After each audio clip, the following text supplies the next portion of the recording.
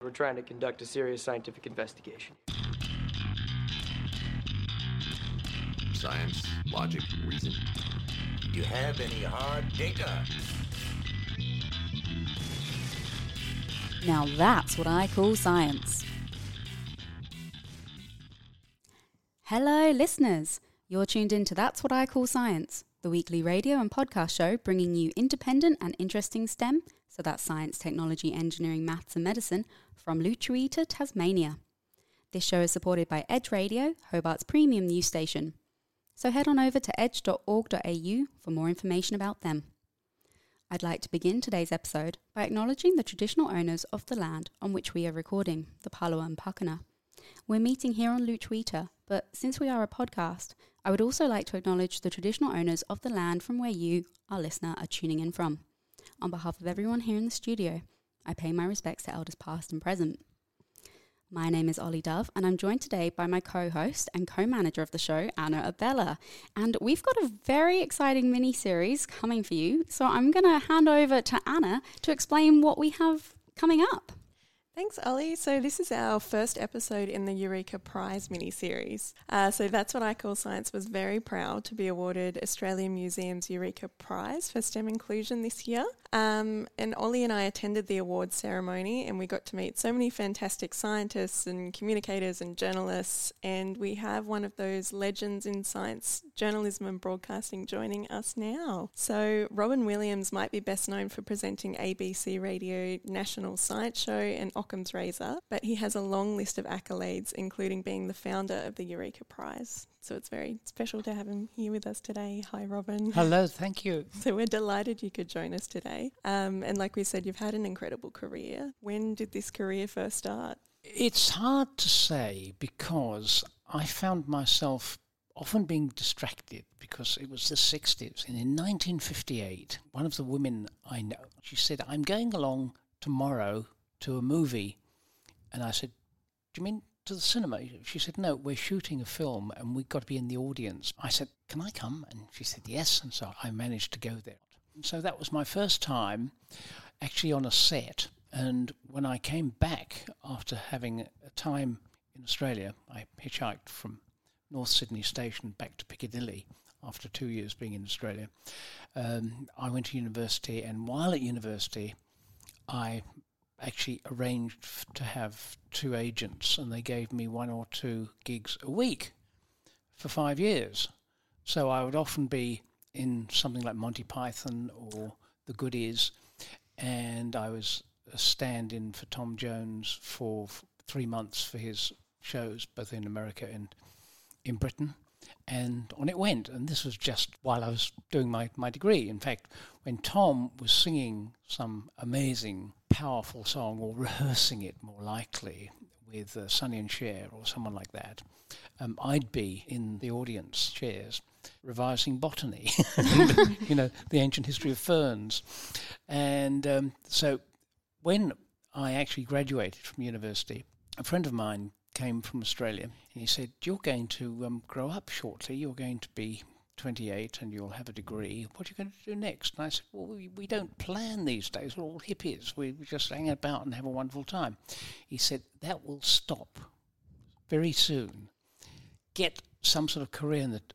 I said, "Well, we're going back to Australia." He said, "Well, what you need to do is to go to see Humphrey Fisher.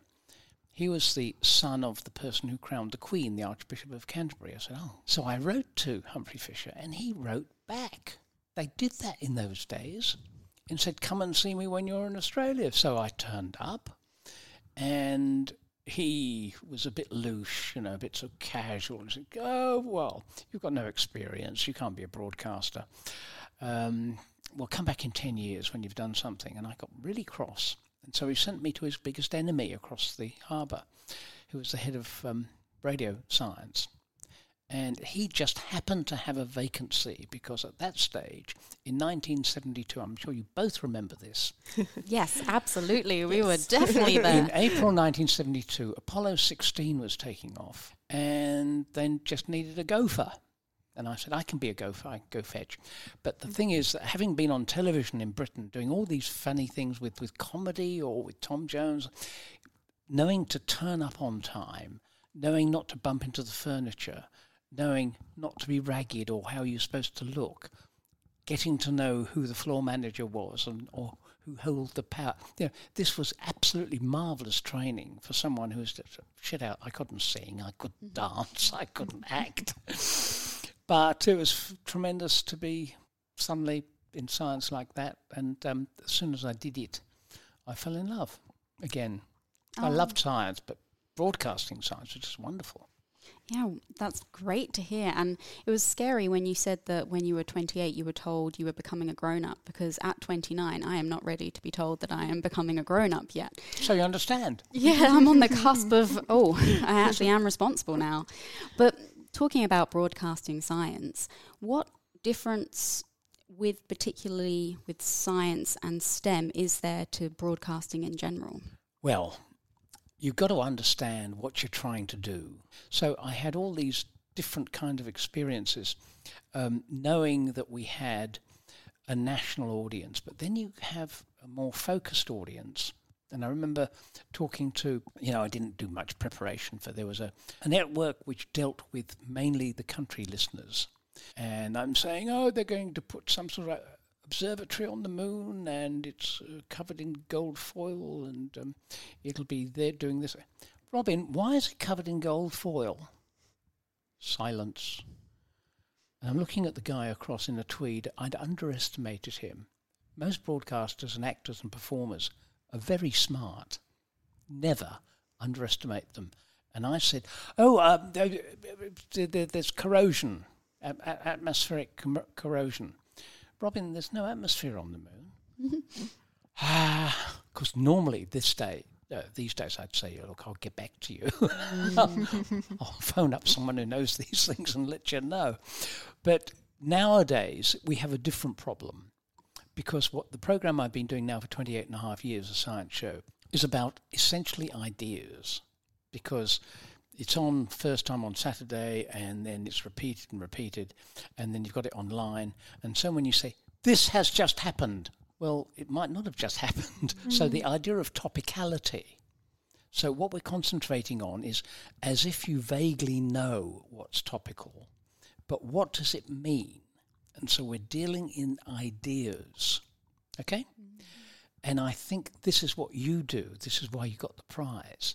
Because the ideas behind science, STEM itself, has no limits in terms of being in a box, because you've got physics connected to botany, connected to animals, and the trees worldwide, they're all connected in all sorts of ways.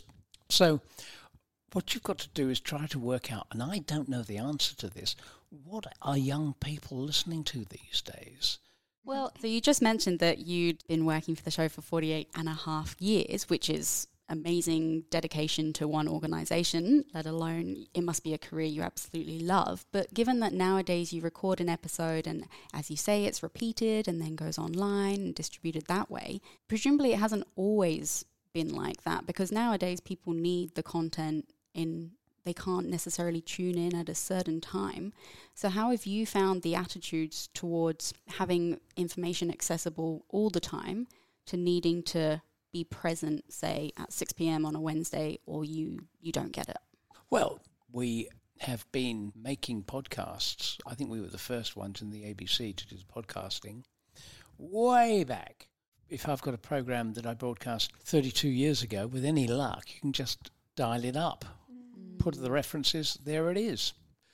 Yeah, it's all slightly changed, but I try to give priority to being out of the building, in the field. And I've been here in this building, in this wonderful place in Hobart, many, many, many times, and interviewed the scientists. And my request when I get in touch with a place like this is hit me with new young people so that I can find out what's going on in their minds and their careers.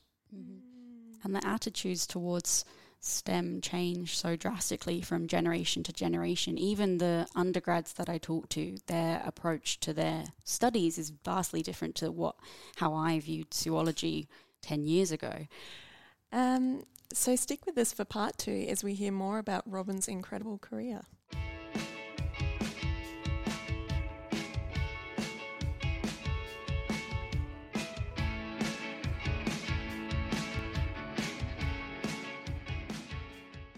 You're listening to That's What I Call Science, and today we're talking to a legend in science journalism.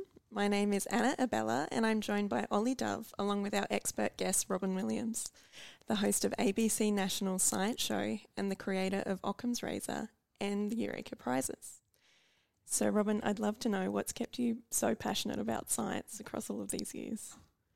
I came to Australia and I couldn't quite recognise the landscape because I was kind of fixed on the European stuff, and I sort of saw scrub going on forever, and it was quite exciting strolling through mountaintops, and suddenly there's a wombat in front of me. Oh, it's bigger than I thought.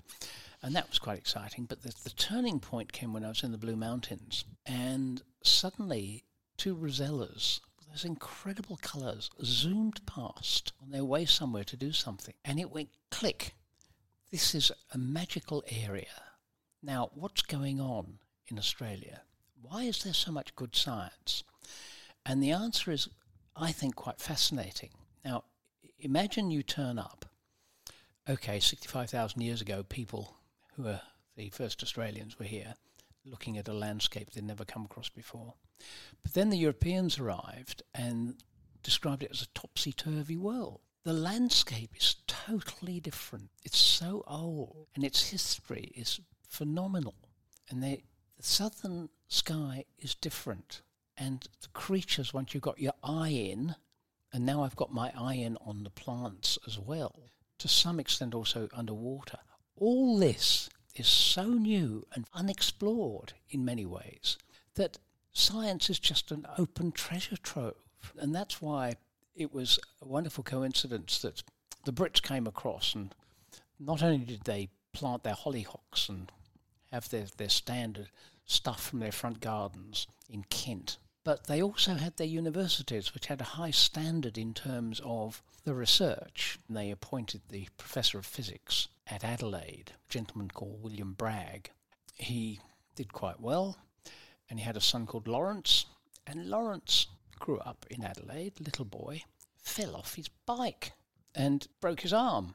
Do you know the story at all? I don't know. No. Well, William, at this stage, his dad, said, look, I've got this friend called Ersted over here sending letters to me, and he's got these things called X-rays. And I happen to have the gear that he sent across, which just said, let's have a look at your arm. And that was the first X-ray of a broken arm of little Lawrence. And they were so entranced by the experience that they developed something which eventually became X-ray crystallography. Lawrence Bragg, the son, became the youngest person in history to get a scientific Nobel Prize. He did the work when he was 22 and got the prize when he was 25 because he was in the trenches during the First World War. And then he went on to run the Royal Institution and employ in various, I think about 6 or 7 people got Nobel Prizes under him, like Watson and Crick, discovering the shape of DNA. People don't know that in Australia the tradition of fine work in science was at that astounding level. And it seems to me, okay, I'm trying to reach an audience about science, but science is done by people, and I want them to know about people. If you look at some of the other people involved in science, you find that there was such amazing work being done. For instance, in radio astronomy. Where was radio astronomy invented? Sydney, Hobart. On the campus, within 10 minutes walk from where we're sitting, Grote Reber, you know, you can see the apparatus. I'm so glad you mentioned them because we actually had a mini-series that we recorded up there. That's the point. Yeah. You know, there's all this exciting stuff. Okay, the invention of radio astronomy in terms of scientific investigation is a bit of a yarn. I'll just tell you a tiny bit of a yarn because it illustrates two things, apart from Grote Reber, and if you look at Tasmania. But if you look at Dover Heights in Sydney, a whole gang of people came out. There were people who were working in a bit of a lab, a bit of a observation system, station really. Some of the people who've been working there said, we're picking up all these signals from the sky. We don't quite know what they are. And Robert Bolton, who used to be in the Navy, was in charge of radar. He started looking in and trying to find out where these signals were coming from. And Ruby Payne Scott from the University of Sydney was a mathematician, genius at maths.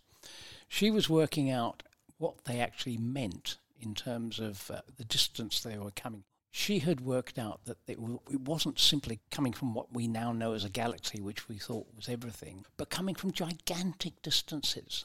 Do you know what happened to Ruby Payne Scott? I don't know. She was fired. Oh. Because they found out she was married. Oh. You weren't allowed to be. Well, they fudged it as if she wasn't fired. But she was so young and such a genius. Robert Bolton, on the other hand, was recognised and was offered a chair at Caltech. And he was offered, in it, they said, you've made these dishes where you can collect the signals coming from outer space, and we want a couple. Could you come and help us design them and have a professorship at the most famous campus, almost in America, if not the world? So he did.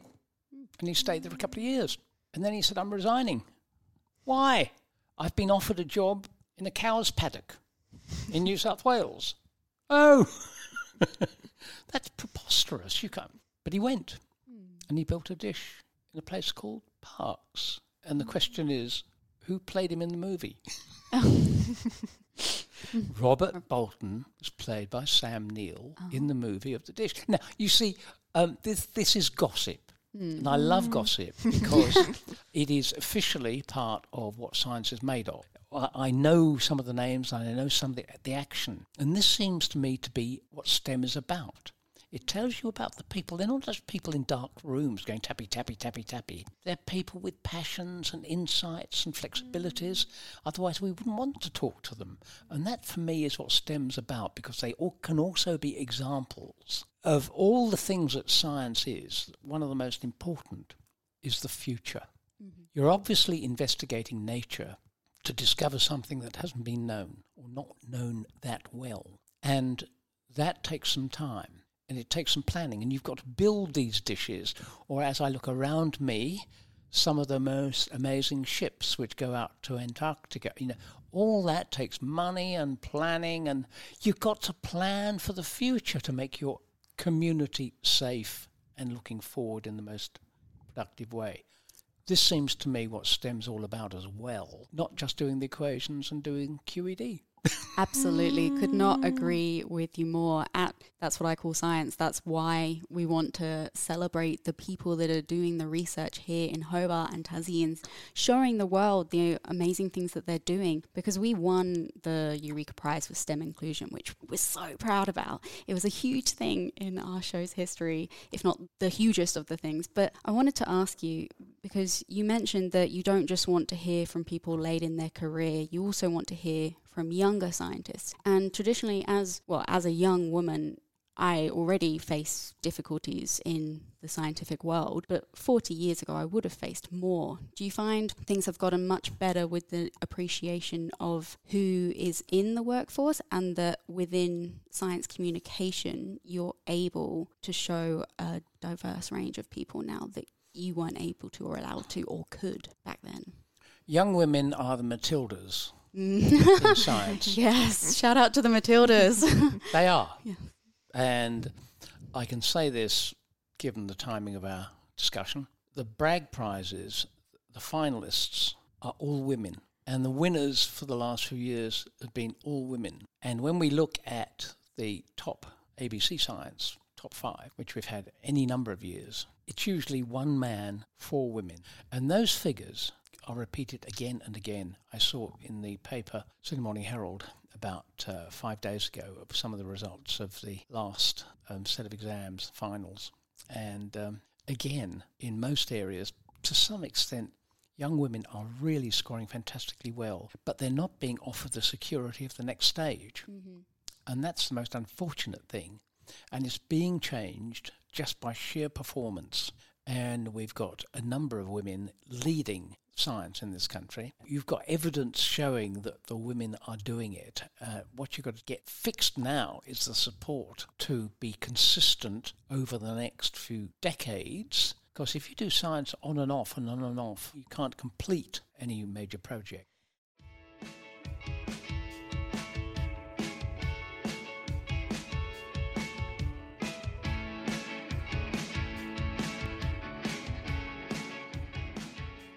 You're listening to That's What I Call Science, and we're joined today by a star in science journalism. My name is Anna Rabella, and I'm with Ollie Dove, along with our expert guest, Robin Williams. So we introduced you as the founder of the Eureka Prizes. For our listeners who might not know what the Eureka Prizes are, we've heard them described as the Oscars of science communication. How would you describe it? Well, they're a recognition of what goes on around the country in first-class different areas. There are lots of Eureka Prizes, and they are varied. We used to have one for science books, actually, which I'm sad to say has lapsed, but you've got ones for younger people, primary school and high school. You've got them for journalism, you've got them for scientific research, you've got them for innovation, and so it goes on. And we'll have more. But it began when I was president of the Trust, the Australian Museum, which is the second oldest outfit in the country, the institution. They established the Australian Museum, and I was in the museum as a friend for a long time, but then I put on the Trust, and then I was made president of the Trust, and lots of people from around the country said, we've had these prizes for this, that and the other, and we're not getting so much in the way of attention, and we think it's important, but when we get in touch with the big cities, they say, no, we've got our prizes as well. What do we do? And so I said, look, we're thinking of establishing a prize for various things. Why don't we get those around the country whom you know and put them all together so that we've got a real cohesion, and anyone who wins, be they Broome or Hobart or Launceston, anywhere in the country, in fact, the regions, that's really going to be a fantastic challenge. We will put them on a stage and judge which is the best according to various criteria, determined to some extent by the museums, to some extent by the sponsors, and that's what we did. And it's grown since then. There were 5 in the beginning, and I was insisting that one of them should be based on what was called the Faraday Prize in the Royal Society of London. And this was for the promotion of science by a person who was in science itself. In other words, this was not a bystander or a journalist. This was a person actually doing research and doing something that was extra to their commitment to make science well known. The ideas and the tradition, all sorts of things like that.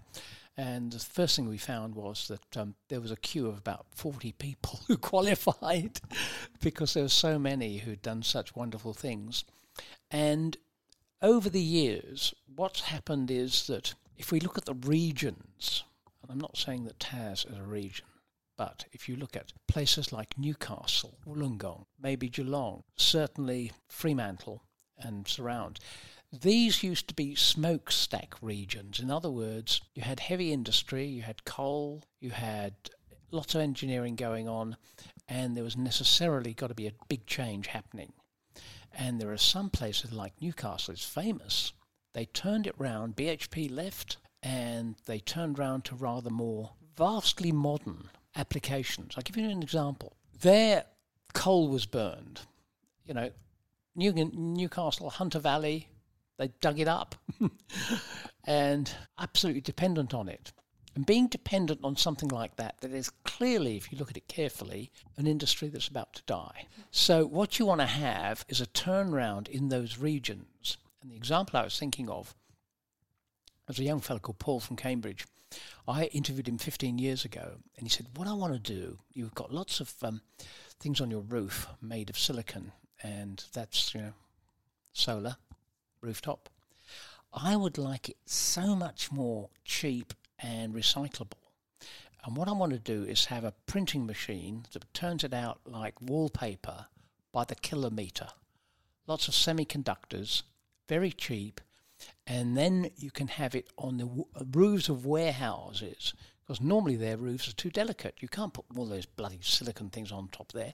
And the other problem with silicon, of course, when they wear out or break, you've got to recycle them somehow. And even though it's sand, more or less, it's a bit, but when you've got this paper stuff, and similarly they've got perovskites, which is, you probably know, a substance that you can actually paint on windows and make them solar collectors, or on the walls outside. And that's what they're doing in Newcastle. And he actually had the printing of kilometres of this material for solar, which last year he put on an an e-car, and he actually got a professional driver to go round schools, to 70 schools around Australia, to demonstrate how you could put out this wallpaper, charge the car and drive on, and show the kids this is the future. So what I'm saying is that the Eureka Prizes are about recognising the work that is going on now, changing the landscape in a positive way, showing people. There's a colleague of mine who presents Quirks and Quarks in Canada, which is the sister program, if you like. He wrote a book called Science, The Future is Now. Okay? The future is now. We've got the science that we need to turn things around, and that's our job as science communicators, to show how it can be done. Absolutely, it really is. And I'm sad that we don't have longer with you, because I feel like we could talk about science journalism, STEM communication for days, not just hours. But unfortunately, we have reached the time limit. So thank you so much for joining us today. And thank you, listeners, for tuning in to That's What I Call Science. We love bringing you STEM-related content, and we really hope you enjoyed the show today. Now, it's just the first of 4 Eureka-themed episodes, so make sure you tune in, because over the next 3 weeks, we're going to be hearing from 3 of the finalists from around the country, including our dear Tassie friends. So make sure you tune back in. And if you loved the episode today, you can get in touch with us by searching That's What I Call Science or That Science Taz on Facebook, Instagram or Twitter. My name is Ollie Dove, and I'd like to extend a huge thank you to my co-host Anna Bella and our expert guest today, Robin Williams. From us 3, we hope you all have a wonderful week. Thank you. This program was made possible with support from the Community Broadcasting Foundation. Find out more at cbf.org.au. That's What I Call Science is brought to your station and across the nation via the Community Radio Network. You can find the show at all major podcast streaming services and find out more about us from our social media channels. Make sure you like and subscribe to keep up with all the exciting science, technology, engineering, maths and medicine research in Lutruwita, Tasmania. This show is supported and strengthened by Edge Radio, so head over to edgeradio.org.au for more information about them. Thanks for tuning in today, and may your week be STEM-tastic.